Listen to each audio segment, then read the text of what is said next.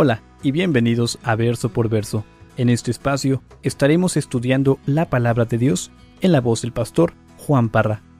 Si aún no tienes alguna iglesia en donde congregarte, te invitamos a Capilla Calvario de Oxnard.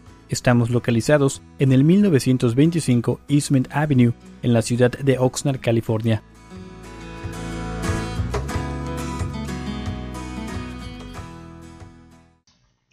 Salmo 26 dice: Júzgame, oh Jehová, porque yo en mi integridad he andado. He confiado asimismo en Jehová sin titubear. Escudriñame, oh Jehová, y pruébame. Examina mis íntimos pensamientos y mi corazón. Porque tu misericordia está delante de mis ojos y ando en tu verdad. No me he sentado con hombres hipócritas, ni entré con los que andan simuladamente. Aborrecí la reunión de los malignos, y con los impíos nunca me senté.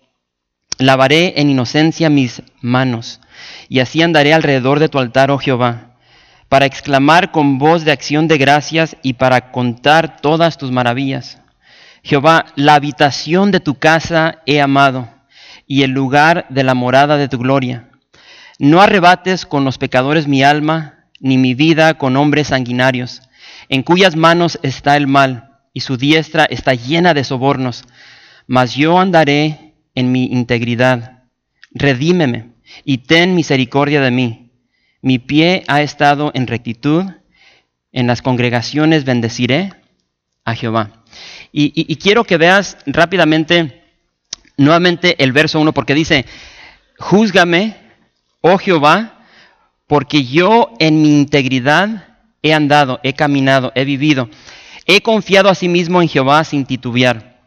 Hermano, no se sabe con exactitud cuándo fue que David escribió este salmo.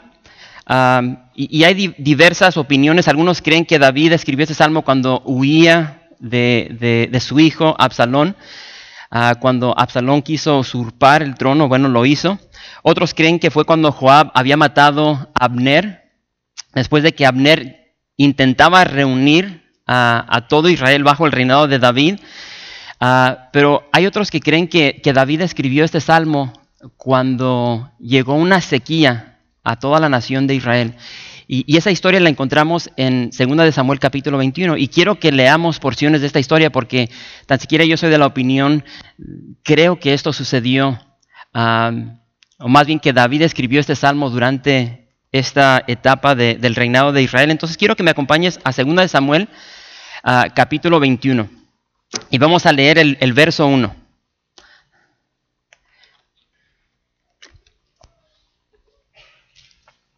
¿Están ahí?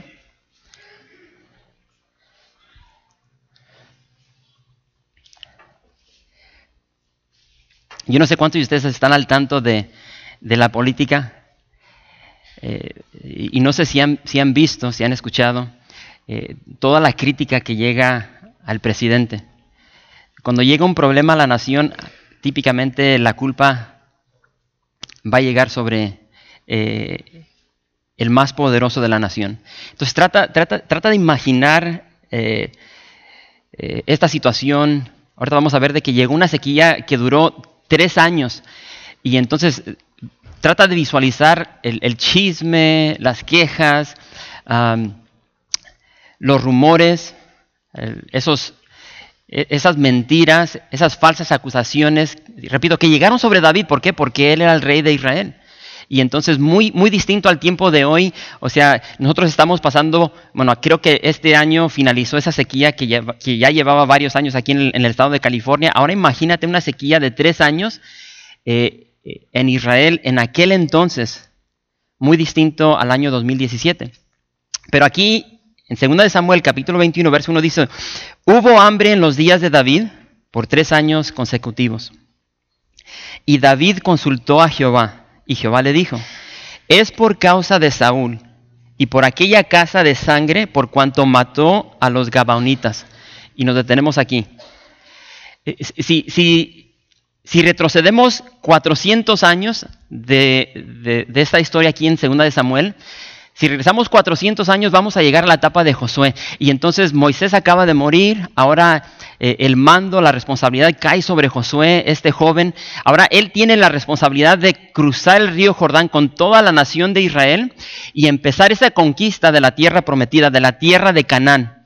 Y entonces no sé si recuerdas esa historia donde Josué por fin cruza el río Jordán y entonces celebran la Pascua y dice que ellos fueron y conquistaron la primera ciudad. ¿No recuerdan esa ciudad? Jericó. Y entonces, si entiendes esa victoria que obtuvo Israel, o sea, realmente era imposible para una nación nómada, una nación que acaba de salir de esclavitud, que no tiene ejército, llegar ante una nación así como los cananitas, esta ciudad de Jericó, y poder vencerlos. Entonces creo que conocen la historia, pero Josué llega, vence a los moradores de Jericó, después te brincas, eso sucede en el capítulo 6, brincas el capítulo 7, llegas al capítulo 8 y ahí te topas con la victoria, la derrota de la ciudad de Ai. Y entonces Josué está conquistando estas ciudades a los cananitas, llegas al capítulo 9 y aquí es donde tenemos esta historia. Entonces Josué capítulo 9, si me quieres acompañar ahí. Y aquí vamos a ver esta historia concerniente a los gabaonitas. Y repito, se cree que David escribe el Salmo 26 concerniente a esto que estaba sucediendo, a esta sequía que trajo una sequía consecutiva, o sea, de 3 años. Y Josué capítulo 9, verso 3 dice, mas los moradores de Gabaón, cuando oyeron lo que Josué había hecho a Jericó y a Ai, usaron ¿de qué? De astucia. Entonces el mandato de Dios era de que al cruzar el río Jordán ellos tenían que destruir a todos los de Canaán. No había excusa, destruye a todos los cananeos. Y entonces, repito, Josué con Israel están destruyendo estas ciudades y entonces llegan las noticias a los gabaonitas de lo que Dios está haciendo, de lo que Josué está haciendo. Y ellos eran bien tranzas, bien listos, y ellos fingieron ser embajadores de una tierra lejana y llegan a Josué, y dice que ellos tomaron sacos viejos, cueros viejos de vino que estaban rotos, remendados, zapatos bien viejos, y pan seco y mojoso. Y ellos llegan a Josué y, repito, fingen ser embajadores de una tierra lejana, cuando en realidad eran sus vecinos. Realmente a ellos les tocaba muerte. Y repito, fingen ser de tierras lejanas. Y en el verso 14, ahí mismo de Josué 9, dice, y los hombres de Israel tomaron de las provisiones de ellos, y no consultaron a Jehová. Y Josué hizo paz con ellos. Y en el verso 18, dice lo siguiente, y no los mataron los hijos de Israel, por cuanto los príncipes de la congregación les habían jurado por Jehová, el Dios de Israel. Entonces, Israel hace pacto con estos gabaonitas y ya no los pudieron matar. Y entonces, si continúas leyendo ahí la historia, dice la palabra de Dios que los constituyeron leñadores, aguadores y les preservaron la vida. Pero como vimos en el verso 1, el rey Saúl violó este pacto que se había hecho con estos gabaonitas. Rompió ese pacto y dice que los mató en el verso 1, regresando al Salmo 26. Y entonces cuando David se da cuenta de que esto había sucedido, de que Saúl había rompido el pacto y que esta sequía era por cuestión de lo que él había hecho, David llega a los gabaonitas y les dice, oye, ¿qué onda? O sea, ¿qué haré por vosotros? ¿O qué satisfacción os daré? Dice en el verso 3. Y no sé si estás ahí todavía. En Josué 9, perdón, en 2 de Samuel. ¿Están ahí? 2 de Samuel capítulo 21. ¿Qué haré por vosotros o qué satisfacción os daré? ¿Qué satisfacción os daré? Esa palabra satisfacción significa remover el pecado. Significa remover la deshonra mediante el ofrecimiento de un sustituto. En muchas porciones de la palabra de Dios, esta palabra también se traduce como expiación. Y entonces, si continúas leyendo, te das cuenta de que los gabaonitas, o sea, ellos no querían dinero. Ellos no estaban interesados de que David les diera una feria, que se mochara. Ellos no estaban interesados en venganza. O sea, no tenía sentido exterminar a israelitas así como Saúl lo había hecho con ellos. Ellos buscaban justicia. Y de hecho, en esta noche hemos cantado, hemos adorado sobre la justicia de Dios. Y es lo que ellos buscaban. Ellos buscaban de que se hiciera justicia con ese mal que el rey Saúl había hecho con ellos. Ellos querían que se obedeciera ese principio que encontramos en la palabra de Dios, que se encuentra en el libro de Números, capítulo 35. Ahí en el verso 33 dice, no profanes la tierra que habitas. El derramamiento de sangre contamina la tierra. Y solo con la sangre de aquel que la derramó es posible hacer expiación, satisfacción en favor de la tierra. Y entonces ellos le dicen a David, lo que nosotros queremos es 7 hombres, 7 descendientes del rey Saúl. Y los queremos porque los queremos ahorcar. Y es interesante porque puedes leer ahí el capítulo 21 y David dice, lo haré. Entonces agarran a estos hombres descendientes de Saúl, los ahorcan. Y curioso porque la palabra de Dios dice que ellos se mantuvieron colgados hasta que empezó a llover. Y entonces, vuelvo a repetir, algunos creen que el Salmo 26 es escrito por David cuando esto estaba sucediendo. Y entonces, el verso 1 dice, júzgame. Regresando al Salmo 26, dice, júzgame, oh Jehová, porque yo en mi integridad he andado. Dice, he confiado asimismo en Jehová sin titubear. David, en su clamor a Dios, le dice, declárame inocente de las muchas falsas acusaciones que se estaban levantando en su contra. Dice, Señor, yo he confiado en ti, yo he caminado en mi integridad, he sido recto. Y hermanos, David no se está jactando aquí en el verso 1, no está diciendo de que él no tiene pecado, simplemente es una afirmación de su inocencia. Yo sé que muchos de nosotros en muchas ocasiones hemos sido acusados falsamente. ¿Y qué es lo que hacemos cuando somos acusados falsamente? O sea, Señor, yo soy inocente de de lo que se me está acusando. Y es lo que está haciendo David. Y aquí en el verso 1, ya personalmente en tu vida y en mi vida, vemos que nuestra forma de vivir debe estar de acuerdo con lo que profesamos ser. O sea, si tú dices, yo soy cristiano, entonces tu vida debe demostrar que lo eres. Porque uno puede gritar que camina en integridad, pero tu forma de vivir va a resonar más fuerte que tus palabras. Y el problema es de que muchas personas dicen, no, pues es que yo soy cristiano, pero la gente ve su forma de vivir y se da cuenta de que en él, o sea, nada que ver. Y vemos lo que dice Pablo en el libro de Tito, dice que muchos profesan conocer a Dios, pero con los hechos lo niegan. Y entonces David aquí simplemente se está defendiendo de esas falsas acusaciones que se han levantado en su contra. Y después continúa y dice, me encanta el verso 2. Él está aquí levantando este clamor, esta oración a Dios y dice, escudriñame, oh Jehová, y pruébame, examina mis íntimos pensamientos y mi corazón, porque tu misericordia está delante de mis ojos y ando en tu verdad. Y hermanos, qué oración tan preciosa. Y creo que es algo que todos nosotros tenemos que hacer. Decirle, Señor, escudriñame, pruébame, examina mis íntimos pensamientos y mi corazón. Y aquí David, si tú juntas estas 3 palabras, escudriñame, pruébame, examíname, está hablando de una prueba que tiene que llegar a tu vida y a la mía. El americano diría un test, ¿sí?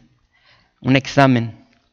Está hablando, esta palabra de probar, habla de cuando un metal es probado, es fundido, es refinado para sacar esas escorias que hay en él.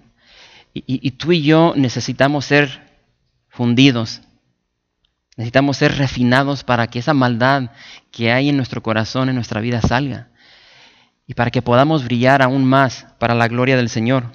Y entonces este verso nos enseña de que existe en tu vida y en la mía la posibilidad de engañarnos a nosotros mismos, porque muchas veces pensamos de que todo está bien y de que andamos bien con el Señor. Necesitamos, tal como David, abrir nuestro corazón. Y para poder abrir nuestro corazón tenemos que ser humildes. Abrir nuestro corazón, abrir nuestros íntimos pensamientos. Esas cosas que tú y yo muchas veces, nos clavamos y empezamos a pensar en cosas que no debemos estar pensando.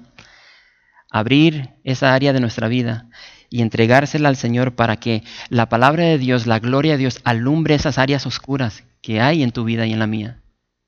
Por eso dice David, escudriñame, pruébame, examina. Dice, mis íntimos pensamientos y mi corazón, lo que nadie sabe, lo que le oculto a mi esposa, a mis hijos, a los hermanos de la iglesia, a mis familiares, esa área de mi vida, esos pensamientos íntimos, Señor. Ahí quiero que tu luz, que tu gloria brille. David, por igual, en el Salmo 139 dice, oh Jehová, tú me has, ¿qué? Examinado y conocido. Tú has conocido mi sentarme y mi levantarme. Has entendido desde lejos mis pensamientos. Has escudriñado mi andar y mi reposo. Y todos mis caminos te son conocidos. En el verso 3 del Salmo 26, hermanos, ese verso debe ser nuestra motivación para vivir vidas íntegras. Y la verdad es de que, David tiene un problemón. Y esto es algo que tú y yo jamás vamos a poder experimentarlo en nuestra vida. No creo que nadie aquí va a llegar a ser el rey de una nación. No creo que nadie aquí va a entender esa presión que llega sobre tu vida al ser responsable sobre millones de personas. Y sabes una cosa, David tiene este problema. Esta sequía que ya lleva 3 años, él tiene que liderar a esta nación y ese problema no ha desaparecido, es un problema nacional. Pero vemos aquí de que, más sin embargo, dice, David decidió poner delante de sus ojos no el problema, no la aflicción, no los rumores, las falsas acusaciones. Él decidió poner delante de sus ojos la misericordia de Dios y caminar en su verdad. Y ahora cuando tú aplicas esto a tu vida y te das cuenta que está llegando un problemón a tu vida, una tormenta, ¿qué es típicamente lo que hacemos? Nos clavamos en el problema. Y esa es una realidad. Y entonces la madurez cristiana muchas veces la podemos ver cuando llega el problema y no nos clavamos mucho tiempo en la aflicción, en la tormenta. Porque cuando llega, como que ahí duramos poquito. Pero ya con esa madurez nos damos cuenta de que tenemos que quitar la mirada del problema y una vez más regresarla al Señor. Y vemos de que David decidió poner su mirada sobre ¿qué? Sobre la misericordia de Dios. Y no solamente enfocarse en la misericordia de Dios, sino continuar caminando en la verdad. Y a veces se nos dificulta caminar en la verdad por cuestión del problema, de la aflicción, de la tormenta. Hermanos, nuestra motivación cada mañana, cada amanecer, debe ser la misericordia de Dios, el amor inagotable de Dios. Cada mañana que tú te levantes tienes que entender de que el amor de Dios jamás se va a agotar para ti. Jamás. Cada mañana va a estar ahí.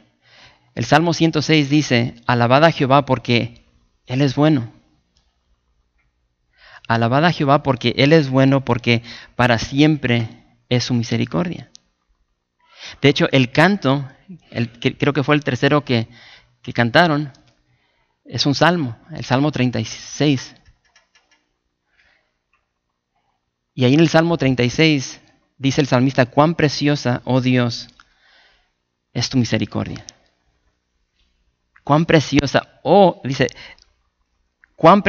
Dios, es tu misericordia.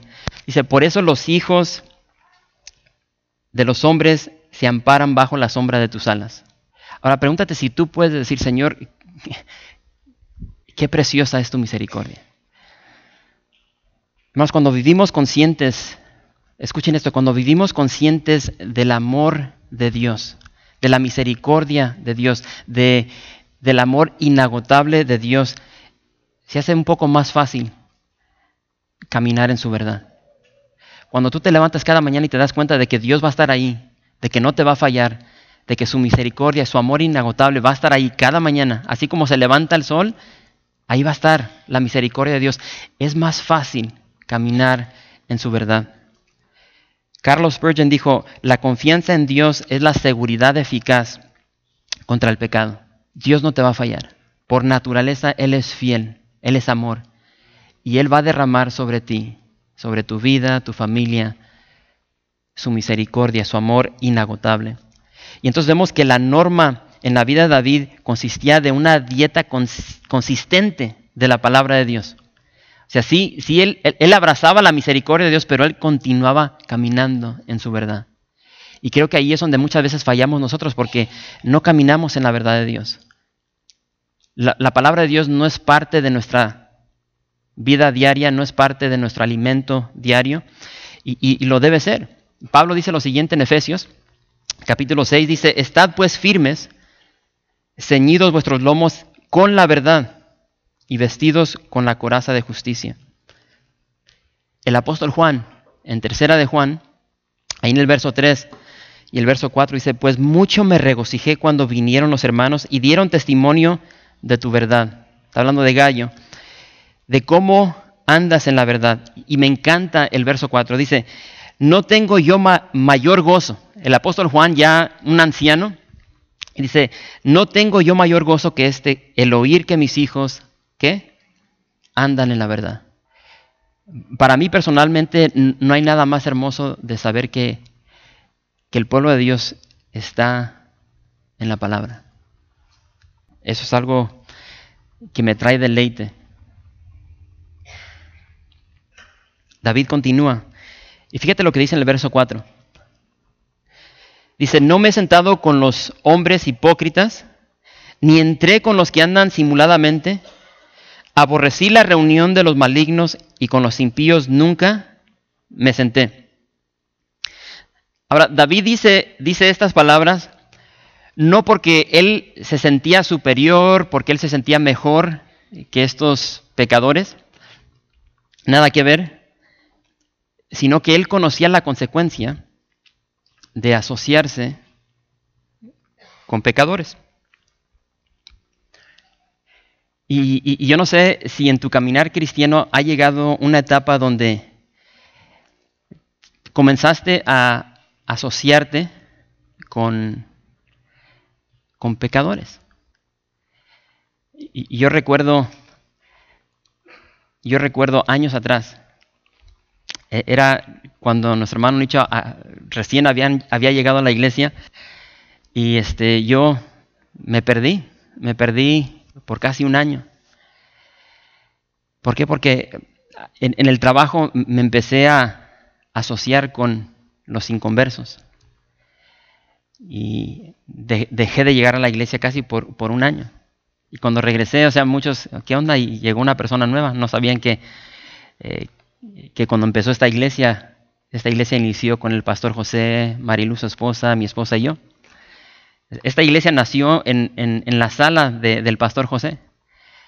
No sé si ustedes cuando empezó este estudio, llegábamos a la casa del pastor José y sacaba su guitarra, adorábamos al Señor y no llegaba nadie. De hecho, llegaba una pareja que eran vecinos del pastor José Ramírez, Joe Ramírez, y su esposa quería estar ahí, pero su esposo llegaba y cuando llegaba bien borracho.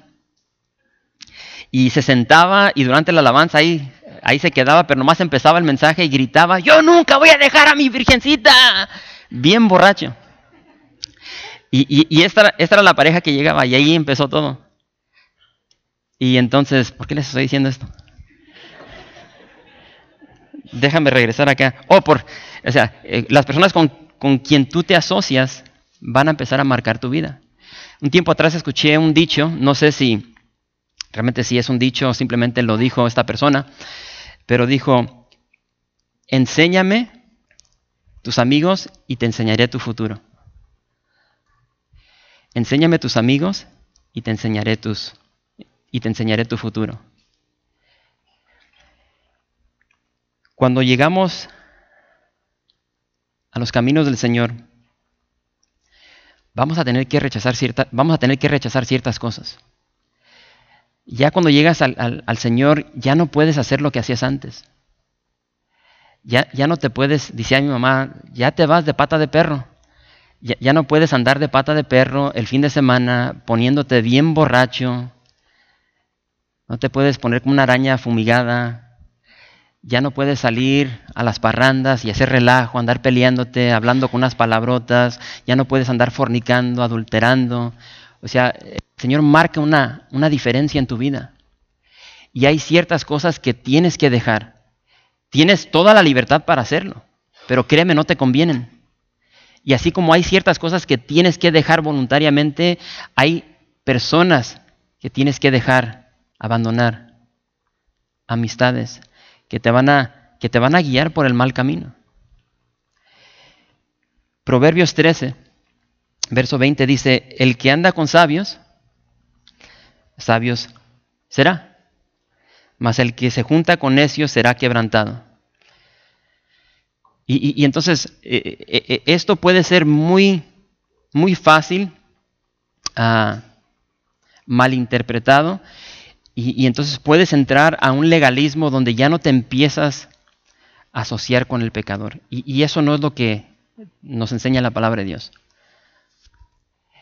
Aquí está hablando de tener comunión con este tipo de persona. Porque sabes una cosa, fíjate lo que dice Pablo. Primera de Corintios, acompáñame, creo que la puse aquí.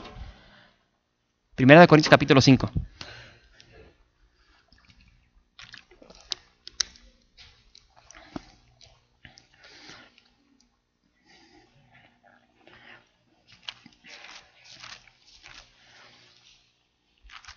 Primera de Corintios capítulo 5, verso 9 dice, ¿están ahí? Si no me caigo aquí. Pablo dice, os he escrito por carta que no os juntéis con los fornicarios. No absolutamente con los fornicarios de este mundo, o con los ávaros, o con los ladrones, o con los idólatras, pues en tal caso os sería necesario salir del mundo.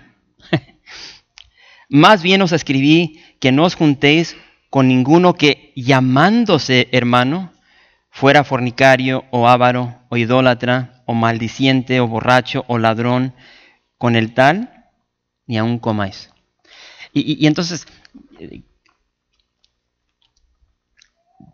tiene que haber una asociación con el pecador, porque, nosotros somos la luz, nosotros somos la sal, nosotros tenemos el evangelio y les debemos compartir esa verdad, ese evangelio.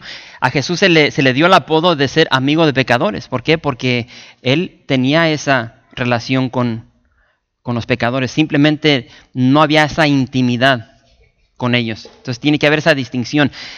Créeme, si tú avientas a tu cachorro con un ¿cómo se dice? Un pack, con puros lobos, créeme que tu cachorro se va a hacer lobo y va a empezar a actuar como lobo. Tu perro, tu cachorro no va a domesticar a los lobos. Y entonces muchas personas empiezan a asociarse con el no cristiano y piensan de que los van a cambiar. No, ellos te cambian a ti. Y entonces, ¿dónde nos quedamos? Vamos a continuar. Fíjate lo que dice David en el verso 6. Dice, lavaré en inocencia mis manos y así andaré alrededor de tu altar, oh Jehová, para exclamar con voz de acción de gracias y para contar todas tus maravillas. Me encanta aquí el verso 6, porque David aquí en el verso 6 nos pinta una foto, un panorama del tabernáculo, en especial del lavado, donde los sacerdotes llegaban y se lavaban las manos, donde lavaban sus pies al acercarse al altar para cumplir con la adoración en base a los sacrificios. Y entonces esta es la foto de David, cuando dice, lavaré en inocencia mis manos. Y quiero que veamos que David está llegando al altar de Dios. Y deja que eso resuene en tu vida. Él está llegando al altar de Dios, él está llegando a la presencia de Dios. Y dice que llega con acción de gracias. Dice que llega con un corazón agradecido. Llega emocionado. Emocionado para contar todas sus maravillas. Y eso es tan importante para ti y para mí porque nos enseña la actitud que debe existir en nosotros concerniente al acercamiento que tenemos nosotros con Dios.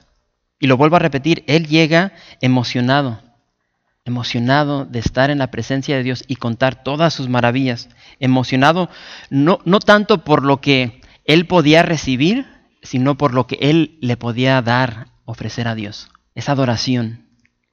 Esa alabanza. Y yo no sé cuál sea tu actitud cuando tú llegas a la iglesia. Hay muchas personas que no les gusta la alabanza. Hay muchas personas que llegan a veces hasta el final. Y es tan glorioso, es un privilegio poder entonar nuestras alabanzas al Señor. Es una forma de amarle, de demostrarle nuestra gratitud. Hermanos, que nuestra vida sea marcada, que tu vida, que mi vida sea marcada por una cercanía con Dios. Que tú y yo, tal como David, podamos decir, nosotros no nos vamos a acercar al altar, nos acercamos a su presencia. ¿Sí? Por lo que Cristo ya hizo en la cruz, tú y yo podemos entrar confiadamente al trono de la gracia. Entonces, que nuestra vida sea marcada por esa cercanía, esa intimidad con Dios, y que de nuestras vidas fluya agradecimiento, gratitud. Que fluya una adoración, una alabanza que siempre está proclamando las maravillas de Dios. Porque sabes una cosa, día tras día la misericordia de Dios llega sobre ti y llega sobre mí. Pero a veces estamos tan sacados de onda que no reconocemos todo lo que Dios nos da y lo único que hacemos es reconocer el mal que hay en nosotros o los problemas. Pero nuevas son cada mañana las misericordias de Dios. Y tenemos que dar gracias por esas misericordias. Tenemos que ser agradecidos por todo lo que Dios nos da. David continúa y dice en el verso 8, dice, Jehová, la habitación de tu casa he amado, y el lugar de la morada de tu gloria. Dice, no arrebates con los pecadores mi alma, ni mi vida con hombres sanguinarios, en cuyas manos está el mal, y su diestra está llena de sobornos. Aquí en los versos 9 y 10 vemos que David no quería que su destino fuera el destino de los malvados, de los pecadores. Proverbios 16, verso 25 dice, hay camino que parece derecho al hombre, pero su fin es camino de muerte. Y ese no era el camino que David quería para su vida. Repito, ese es el camino para los pecadores. La paga del pecado es muerte. Y es por eso que necesitamos estar cerca de Dios.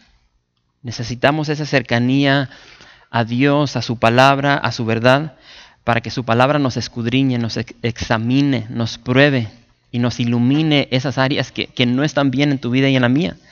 Pero me encanta el verso 8. Jehová, la habitación, dice, la habitación de tu casa he amado y el lugar de la morada de tu gloria.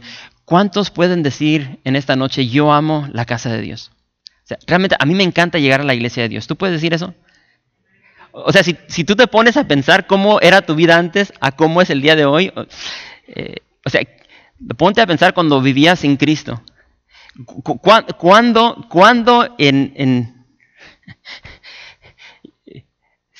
bueno, yo no sé cuántos años llevas caminando con el Señor.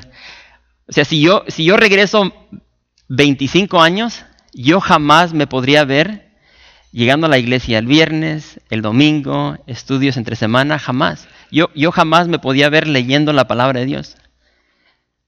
O sea, y he compartido. Llegaba el viernes y era planificar mi pecado. ¿A dónde le voy a llegar hoy? O sea, ¿dónde está la quinceañera? ¿Dónde está la boda? ¿Dónde voy a robarme una botella de Presidente? Voy a agarrar mis caguamas.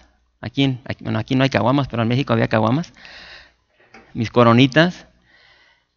Y era andar decía mi mamá, ya te vas de pata de perro. Y eso es lo que hacía uno antes.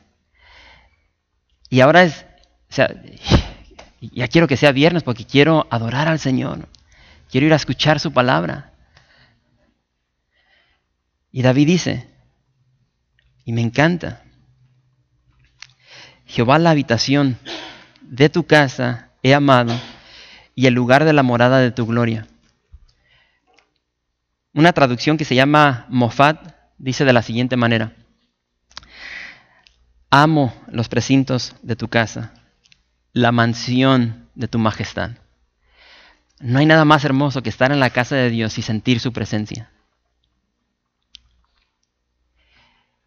Y sabes, está claro que para David no había nada mejor que estar en la casa de Dios. Yo puedo ver a David, me imagino que David anhelaba ser un sacerdote y poder estar allí ofreciendo esos sacrificios. Algo que no podía, no se le permitía. Mas sin embargo, él llegaba a la casa de Dios, él llegaba al tabernáculo, él tenía el deseo de construir este templo, pero Dios le dijo, Nel, o sea, eso no, tienes mucha sangre en tus manos. Pero él anhelaba construir ese templo donde moraba la presencia de Dios. Y entonces, ¿sabes una cosa? Hay muchos que llegan a la iglesia y llegan el viernes, llegan el domingo, pero realmente no quieren estar aquí. No hay un interés de estar aquí en la casa de Dios, no aman la casa de Dios. Muchos llegan porque los fuerzan, les tuercen el brazo para llegar. Y es curioso porque a través de los años te das cuenta el motivo por el cual muchas personas llegan a la iglesia. Hay muchos que andan conquistando una pareja. Y entonces llegan porque aquí llega su novia, llega su novio. Hay esposos que llegan simplemente porque aquí está su esposa y le quieren agradar, pero no llegan porque quieren estar aquí, porque aman estar en la presencia de Dios. Ya perdí cuenta de cuántos padres me han hablado y dicen, mis hijos necesitan de Dios. Quiero llevar a mis hijos para que conozcan a Dios. Y es básicamente traer a sus hijos, pero los padres no se quedan. En su mente ellos no necesitan de Dios, pero sus hijos sí. Entonces llegan a la iglesia porque sus hijos necesitan de Dios, pero no tanto ellos. Hay personas que llegan a la iglesia para suavizar esa culpabilidad que hay en su corazón. Hay personas que llegan a la iglesia porque tienen tiempo. Pero pastor, ¿cómo que porque tienen tiempo? Sí, porque es viernes y no hay una fiesta programada. Sí, no hay fiesta de salir, no hay un deporte que está pendiente, no va a jugar en la América, y porque no hay nada en la agenda, entonces vamos a la iglesia. Y ese es el tipo de persona que no ama al Señor, no ama estar en la presencia de Dios. Y entonces habla de cómo tú y yo tenemos que preparar nuestro corazón antes de llegar a la iglesia. Señor, ¿qué me vas a hablar el día de hoy? Señor, quiero que me hables, quiero sentir tu presencia. Y vemos de que David se deleitaba en la presencia de Dios. Y David dice, en el Salmo 37, dice, deleítate a sí mismo en Jehová. Ahí está la clave. Deleítate a sí mismo en Dios, en Jehová. Y Él, Dios, te concederá las peticiones de tu corazón. Encomienda a Jehová tu camino. Cualquier cosa que llegue a tu vida, en especial los problemas, encomiéndaselos a Jehová.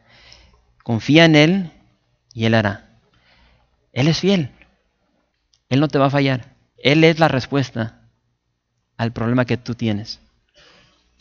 Y me encanta porque David cierra el Salmo de la misma manera como lo abrió, con una declaración de integridad, y dice, mas yo andaré en mi integridad. Redímeme y ten misericordia de mí. Mi pie ha estado en rectitud. En las congregaciones bendeciré a Jehová. Y entonces, hermanos, en esta noche, tal como David, no nos conformemos a este mundo. Porque, ¿sabes una cosa? Este mundo constantemente, día tras día, te quiere conformar a las corrientes de este mundo. No te dejes conformar. No te dejes meter al molde de este mundo. Sigue caminando en integridad. A pesar de los problemas, a pesar de la sequía, a pesar de las falsas acusaciones, a pesar de que aún como David, que lo perseguía su propio hijo para matarlo, tú sigue caminando en rectitud, en integridad. Sigue caminando, viviendo tu vida en santidad. Aunque estés solo, aunque nadie vaya contigo, aunque tu esposa no te acompañe, aunque tu esposo no te acompañe, tú sigue al Señor. Tú sigue al Señor. Así como ese pez que va nadando en contra de la corriente. No te dejes meter en ese molde de este mundo. En el verso 12 David declara y dice, sobre tierra firme, es decir, lugar plano, sobre tierra firme está mi pie. Dice, bendeciré a Jehová en las congregaciones. Y hermanos, en Cristo, ahora piso tierra firme. Y entonces tenemos que entender de que Cristo es lo que marca la diferencia en nuestra vida. Cristo. Todos al pie de la cruz de Cristo, estamos en un lugar firme, sólido, en un lugar plano. Y vemos de que Jesús es nuestro sacrificio perfecto. Ya no tenemos que ir a un altar y sacrificar un animal. Él es el Cordero de Dios que quita el pecado del mundo. Ya no tenemos que ir a un lavado para lavarnos las manos y los pies. Jesús, a través de su sacrificio, su sangre, nos ha limpiado, nos ha purificado. Ahora tú y yo tenemos acceso de entrar directamente a la presencia del Padre, así como David anhelaba ser. Tú y yo tenemos esa libertad, ese privilegio de llegar a la presencia de Dios, a la presencia de nuestro Padre por lo que Cristo hizo. Llegar ante Él. Y lo vuelvo a repetir, con una gran libertad. Y lamentablemente muchas veces no aprovechamos lo que Cristo nos ha dado. Podemos llegar a ese lugar santo y tener comunión con Él, tener esa intimidad y poder exclamar con voz de acción de gracias y contar todas sus maravillas. Y hermanos, vamos a hacer eso en esta noche. Y entonces tal vez tú estás aquí en esta noche y tienes problemas. Pues quieren pasar. Y tal vez tienes problemas así como David. Y puede ser que tú has puesto tu mirada sobre ese problema, esa necesidad, ese dolor, esa aflicción, esa enfermedad, esa escasez, esa sequía. Y podemos ver en la palabra de Dios de que es simplemente quitar la mirada del problema y ponerla sobre la solución. Y la solución es el Señor. Y entonces vamos a poner en práctica esa libertad que tenemos en Cristo de poder llegar a la presencia de Dios. Llegar a su presencia con acción de gracias, con gratitud. Porque créeme que Dios te ha bendecido de una manera increíble. Y entonces vamos a tomar los siguientes 10 minutos simplemente para expresar nuestra gratitud con Dios por todas las maravillas, como dice David, por todas las maravillas que Él ha hecho en ti y en mí. Y vamos a darle ese honor, esa gloria, esa alabanza que Él se merece. ¿Te parece? Gracias por visitar calvariooxnard.org. En este sitio web podrás encontrar información fresca cada semana, como los servicios previamente grabados, los cuales están disponibles para ti para que los puedas escuchar en cualquier momento. Estamos seguros que este material será de gran edificación espiritual para tu vida y para tu familia. La visión de Capilla Calvario de Oxnard es ser como Jesús, aprendiendo y viviendo la palabra de Dios.